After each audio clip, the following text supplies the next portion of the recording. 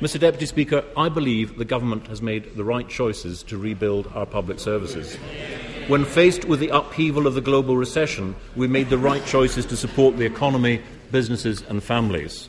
Because of the steps we took, opposed by the party opposite, the recovery has begun, unemployment is falling and borrowing is better than expected.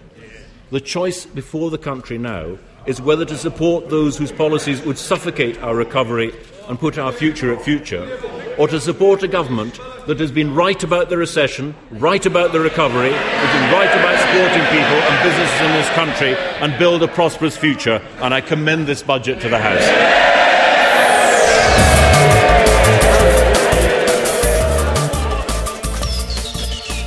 Assume the recovery position. Darling delivers his pre-election budget and outlines how growth and investment can trigger Britain's resurgence. But has he been straight with the public about tough times ahead? I'm Tom Clark. And I'm Edith Chakraborty. And joining us today for this special budget podcast, we have The Guardian's economics editor, Larry Elliott, columnist Martin Kettle, and The Observer's business editor, Ruth Sunderland. Hello to you all. And just before we get going in earnest, let's go quickly round the table and ask everyone for a marks out of 10 on this budget. Larry first. 8. Quite good. Reece? I'd go with a 7. 7. Martin? Yeah, certainly 7, I think, especially for artistic impression. Not a bad set of marks there. But Reece, normally with budgets, the first question we ask is who are the winners, who are the losers? We're normally talking about Mondeos and smokers and people of small businesses. Are there obvious winners and losers here? Well, I suppose the obvious set of losers are that, as the Chancellor said, about 60% of the tax increases are hitting the top 5% of earners. Mm-hmm. And there weren't a lot of announcements on that score, but that's because we knew that some of these tax rises were already coming. The restrictions on pensions relief, national insurance contribution increases, and the higher rate for higher earners. So, there are some definite losers there. People with income coming from Belize or somewhere, I guess, too. Might be categorised as losers. Martin, there was nothing in that budget which seemed to me like it was an obvious doorstep winner. Well, in the traditional sense, that's certainly true. There wasn't a big, there wasn't the kind of big tax cut that sometimes you've had in pre-election budgets, for example. But I think in this election, at this time, in this political situation, what Labour is trying to do all the time is to say that they are competent to deal with an exceptional situation, and so I think giveaways would have given a completely wrong message in that framework, and the message is kind of like in wartime. We've all got to pull together and keep calm and carry on, and that's exactly the message Darling gave. Very often with budgets, there's a day one story, which here seems to be steady as she goes, and there's often a day two story as well. Think of the 10p tax rate, for example. Any ideas what the day two story might be? I think always with big set speeches, including the budget, very often one's instant reaction turns out to not to hold up after thinking about it overnight. So I'm always, maybe we should do this tomorrow as well. But in the short term, I think the big second phase story is quite likely to be the cuts that individual departments are going to be announcing during the course of the afternoon. I think we need to look pretty carefully at what that's all about. I think that's one half of what Labour's trying to do, is to say that it's credible about dealing with the deficit. Borrowing will fall to £131 billion in 2011-12, then to £110 billion. In 2013-14 it will be £89 billion. It will reach £74 billion in 2014-15. That is £8 billion lower than was forecast in December. Larry, let's pick up on that. The credibility of Darling's plans. What did you make of that? I thought it was reasonably credible. I thought the loose talk about efficiency savings, though. Yeah, but I think that we're going to see some quite interesting detail about what's going to happen to departmental spending over the coming years. And if you look at the Red Book closely, you'll find that whereas the government has been supporting the economy and supporting growth for the last 2 years quite substantially, in the coming years it's going to be actually detracting from growth. So there are some quite big spending reductions in the pipeline, and I think that those are going to be fleshed out over the coming weeks. I don't actually think that there are that many unexploded bombs to go off in this budget. I mean, normally the budgets which unravel are those that look really good on the day. And then the big headlines. The big headline-grabbing budgets are normally the ones which a week or a month or a year later look like the real turkeys, and the ones that look boring and actually quite sensible are the ones which stand the test of time. I think just handing money away that people would have realised straight away would have to be paid back pretty soon would have been a disastrous political strategy, actually. Well, replying to the budget is one of the trickiest tasks for a leader of the opposition, but David Cameron came out fighting. Like every Labour government before them, they've run out of money and they are leaving it to the next Conservative government to clean up the mess. Today, this Chancellor had his last chance to do the right thing for the country. He totally failed. They're going, the taxes for hire are on their way out of the chamber. They're just going to carry on spending, carry on borrowing and carry on failing. And I have to say the biggest risk to our recovery is 5 more years of this Prime Minister. Martin, how do you think he did? I think, as Aditya says, it's an incredibly difficult speech to give, replying to a budget, because basically you have to write it before you hear what the budget is, and so, of course, the Chancellor knows that, and so he's going to try and wrong-foot you as often as possible. It seemed to me that Cameron, who is a very, very good Commons performer, and on the eve of an election, his side are right behind him, urging him on. He actually sounded to me, the bits I've heard, were very predictable and not quite on the money as far as what Darling had actually announced. I think the Tories are going to have to think about their longer-term response to this quite carefully, because in addition to kind of covering their backs on cuts, I think Labour have identified a whole area of investment in growth measures, which I think the Tories, whilst they won't disapprove of them, haven't really got anything to say about. Ruth, one of the ways in which Labour plan to return us to growth is by bolstering small and medium-sized businesses. There was plenty in this budget for them, wasn't there? Well, there was. I mean, I have to say that it was a bit, this realisation that small business can be a serious engine of growth is all a bit belated, but, better late than never. It's very welcome. So the centrepiece was this 2.5 billion package for small businesses. I think there's quite a lot there that they will welcome. I also think that, what he said about the banks and making sure that the banks repay their debt to society, as it were, I thought where he did well really was talking about how he would restructure and rebalance the economy so we no longer have this over-dependency on the finance sector was quite good. And I thought he did a good job at putting clear blue water between Labour and the Tories around that piece. So that's a question about vision in a way in the longer term. But what about muddling through the here and now, and particularly, Larry, unemployment? Well, I think that he's got a good story to tell on unemployment, which is that if you think about the economy last year, it contracted by 5%. The economy contracted by about 1% in the 1991-92 recession, and yet unemployment then, on the claimant count measure, went to 3 million, and this time it's 1.6 million. So there is a very strong case for saying that active government measures have actually helped limit the increase in unemployment. Some of those have been taken by individual companies themselves, by pay freezes and pay cuts, but actually government has helped get people into jobs. It's had job guarantees for young people, and I think those have actually paid off, and it's part of the government's narrative here, which is that the state does have a role in running a modern economy, and you can't just leave things to the markets. And so he hasn't actually done that much extra in this budget, although he has extended the job guarantee for another year, and I think that's a sensible move. But do you think you can cash in on it politically, the sense that although unemployment's got worse than it was a couple of years ago, it's not got as much worse as it would have done in a kind of laissez-faire world? Well, I think that the problem for Labour, the downside of having unemployment not going up as much, is that people have often taken quite big real wage cuts in order to stay in a job.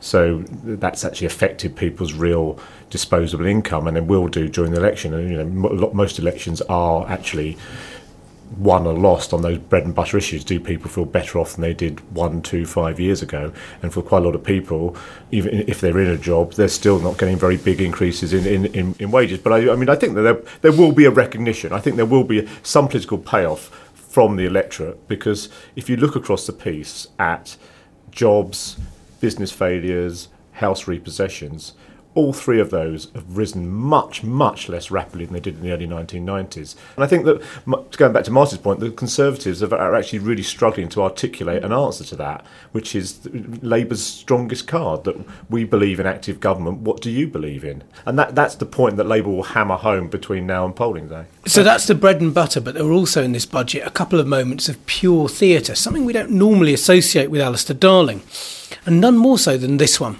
I can also now tell the House that we are ready to sign tax information exchange agreements with 3 additional countries.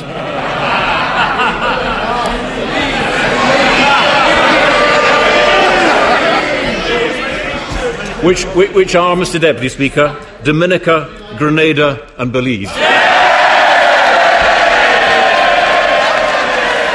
Martin, that went down very well on the Labour benches. Was it anything more than a stump? Will anyone notice outside?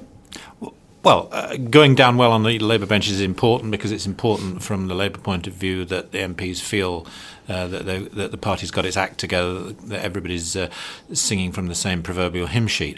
Will it make much difference? It could have some effect, I think. You perhaps know better than I about this, Tom, but I mean, if once you kind of get into the details of the Belize tax regime, I mean, there might be more information to come out about Ashcroft's wealth and his taxes and what he might have paid here but hasn't, and that will continue to be a theme through the election. Is it an election-winning stunt? No, I don't think it is, one way or the other. I think, Lord Ashcroft, the details on Ashcroft are not the point. The point is that Ashcroft embodies somebody, who doesn't pay his taxes the way normal people do. And, if that can be hung round the Tories' neck, then, that's obviously bound to help Labour. Ruth, we've talked about tax, I was going to say tax exiles, but we'll call them non-doms. Mm-hmm. We've talked about the unemployed. Mm-hmm. We haven't talked about markets yet, and we always thought that the markets would set kind of the parameters for this budget. Well, the market reaction the last time that I looked was relatively muted. I think, as Martin said, I mean, just as we take time to let budgets sink in and take in all the implications, so too do the traders operating on the market. So, I think we wait and see. Clearly, this is very important, what happens to the pound, what happens to share prices, what happens on the gilts markets. There's a lot at stake in this budget for the credibility of UK PLC, really, and Darling will have been very conscious of that when he made his speech. I gather that the Times are reporting this budget in terms of Darling soaking the rich. I mean, you mentioned before that there's some tax rises in the pipeline, but was there anything new there to make the pips squeak? Nothing major that I picked up. There was the stamp duty. Oh, there was the millionaire stamp duty, of course, which actually I have to say I was slightly regretful that Darling was still tinkering with the housing market, which has been sort of one of the major imbalances in the economy. Whether actually diverting money from higher stamp duty on multi-million-pound homes towards first-time buyers will be of any practical help is also a bit open to debate, I think, because I would have thought the major problem for first-time buyers isn't necessarily stamp duty, because they've got to get 25 or 30% deposit first. That's what Labour's picking up on the doorsteps, actually. The explanation for me was that first-time buyers just cannot get the cash together for a deposit. Yeah, absolutely. And actually the stamp duty move is a way of actually giving them some extra cash so they can put more down for their deposit. But apparently it's something which they've picked up from Labour MPs. There's an awful lot of potential first-time buyers who say that they want to buy a house but can't because they can't get the finance together. And the reason they're giving for the millionaire stamp duty is that you have to show the city that it's financed. It's not just a giveaway. Therefore, you had to show that by raising the stamp duty threshold to 250,000 that you're actually clawing the money back from somebody else. Martin, this is Darling's final budget for the election, and it may be his last ever, depending on who gets in and whether he's replaced by Ed Balls or George Osborne or some other Vince Cable, perhaps. How do you think his sort of 3 years in number 11? How do you think he's done? Well, he's had the most difficult period to be Chancellor that what one could possibly imagine. So he's had 3 years to learn very fast on the job, and in exceptionally hard times. I think that he's done increasingly well, and I think he's become increasingly a trusted custodian of the national finances in these really difficult times. And as we were saying earlier, I mean, Labour's pitch in the election is going to be, we are the party that has seen the country through exceptionally difficult times. The Tories are going to be saying, you got us into this mess, and it's your responsibility. But actually, I think, Alistair Darling, in many ways, in a very odd way, has kind of come through the pack to be one of Labour's biggest assets. One would never have said that a couple of years ago. He was so much in the shadow of Gordon Brown's 10 years at in the Treasury. But now I think he's a really big player. Yeah. If he can hold on to his seat in Edinburgh, and he's in a marginal there, but things are going quite well for Labour in Scotland, if he can hold on to his seat, I would have thought his case for hanging on to his job, if Labour was re-elected, and these are huge big ifs, of course, is a pretty strong one. If I was him, I would feel quite a strong position at the moment. I think I absolutely agree. I thought this was the first budget that was really authentically a Darling speech from start to finish. Like the first one was completely overshadowed by the fact that Gordon Brown had been Chancellor for so long, and Darling was really feeling his way into the job. And bullied him. And bullied him. Yeah. The second one last year was obviously right at the depth of the crisis, where it was absolutely firefighting was the order of the day then, because the economy was virtually collapsing around his ears. This one, he had a little bit more space and time and money to play with, and he's also taken command of his brief and sorted out his relations with the bloke next door and told him who's boss. And you did feel this was what Darling wanted to say himself, and it felt to me a quite comfortable performance. I thought he was quite relaxed and comfortable giving that speech in a way that sometimes he hasn't been. And Martin's right, he has actually come through as a real electoral asset, which you probably wouldn't have thought when he was bumbling around trying to save Northern Rock in September 2007. Yeah, I mean, at a time when trust is a pretty rare commodity for politicians, he's one of the ones who can lay claim to some. And in the current circumstances, that's quite a big asset. And that's why there was no big giveaway, because it wouldn't have been true to himself. And I think the voters would have seen through it that he has actually generated some degree of credibility, and to have thrown money at the electorate at this stage would have been. Well, we all thought he was Brown's cat's paw, didn't we, at first? And I mean, I thought this budget, the delivery and the content and the form of it were in many ways better than a lot of the ones Brown produced. He was coherent, he was cogent, he was competent.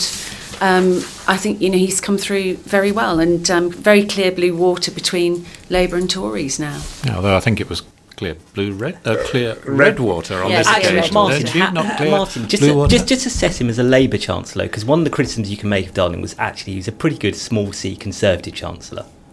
Well, there's some truth in that, but circumstances have compelled him in a leftward direction, haven't they? They've compelled him, as they've compelled the government, to say, do we just sit back and watch what happens, or do we try and shape what happens? And the government has been forced ever since Northern Rock to do that. Darling's been at the forefront of that.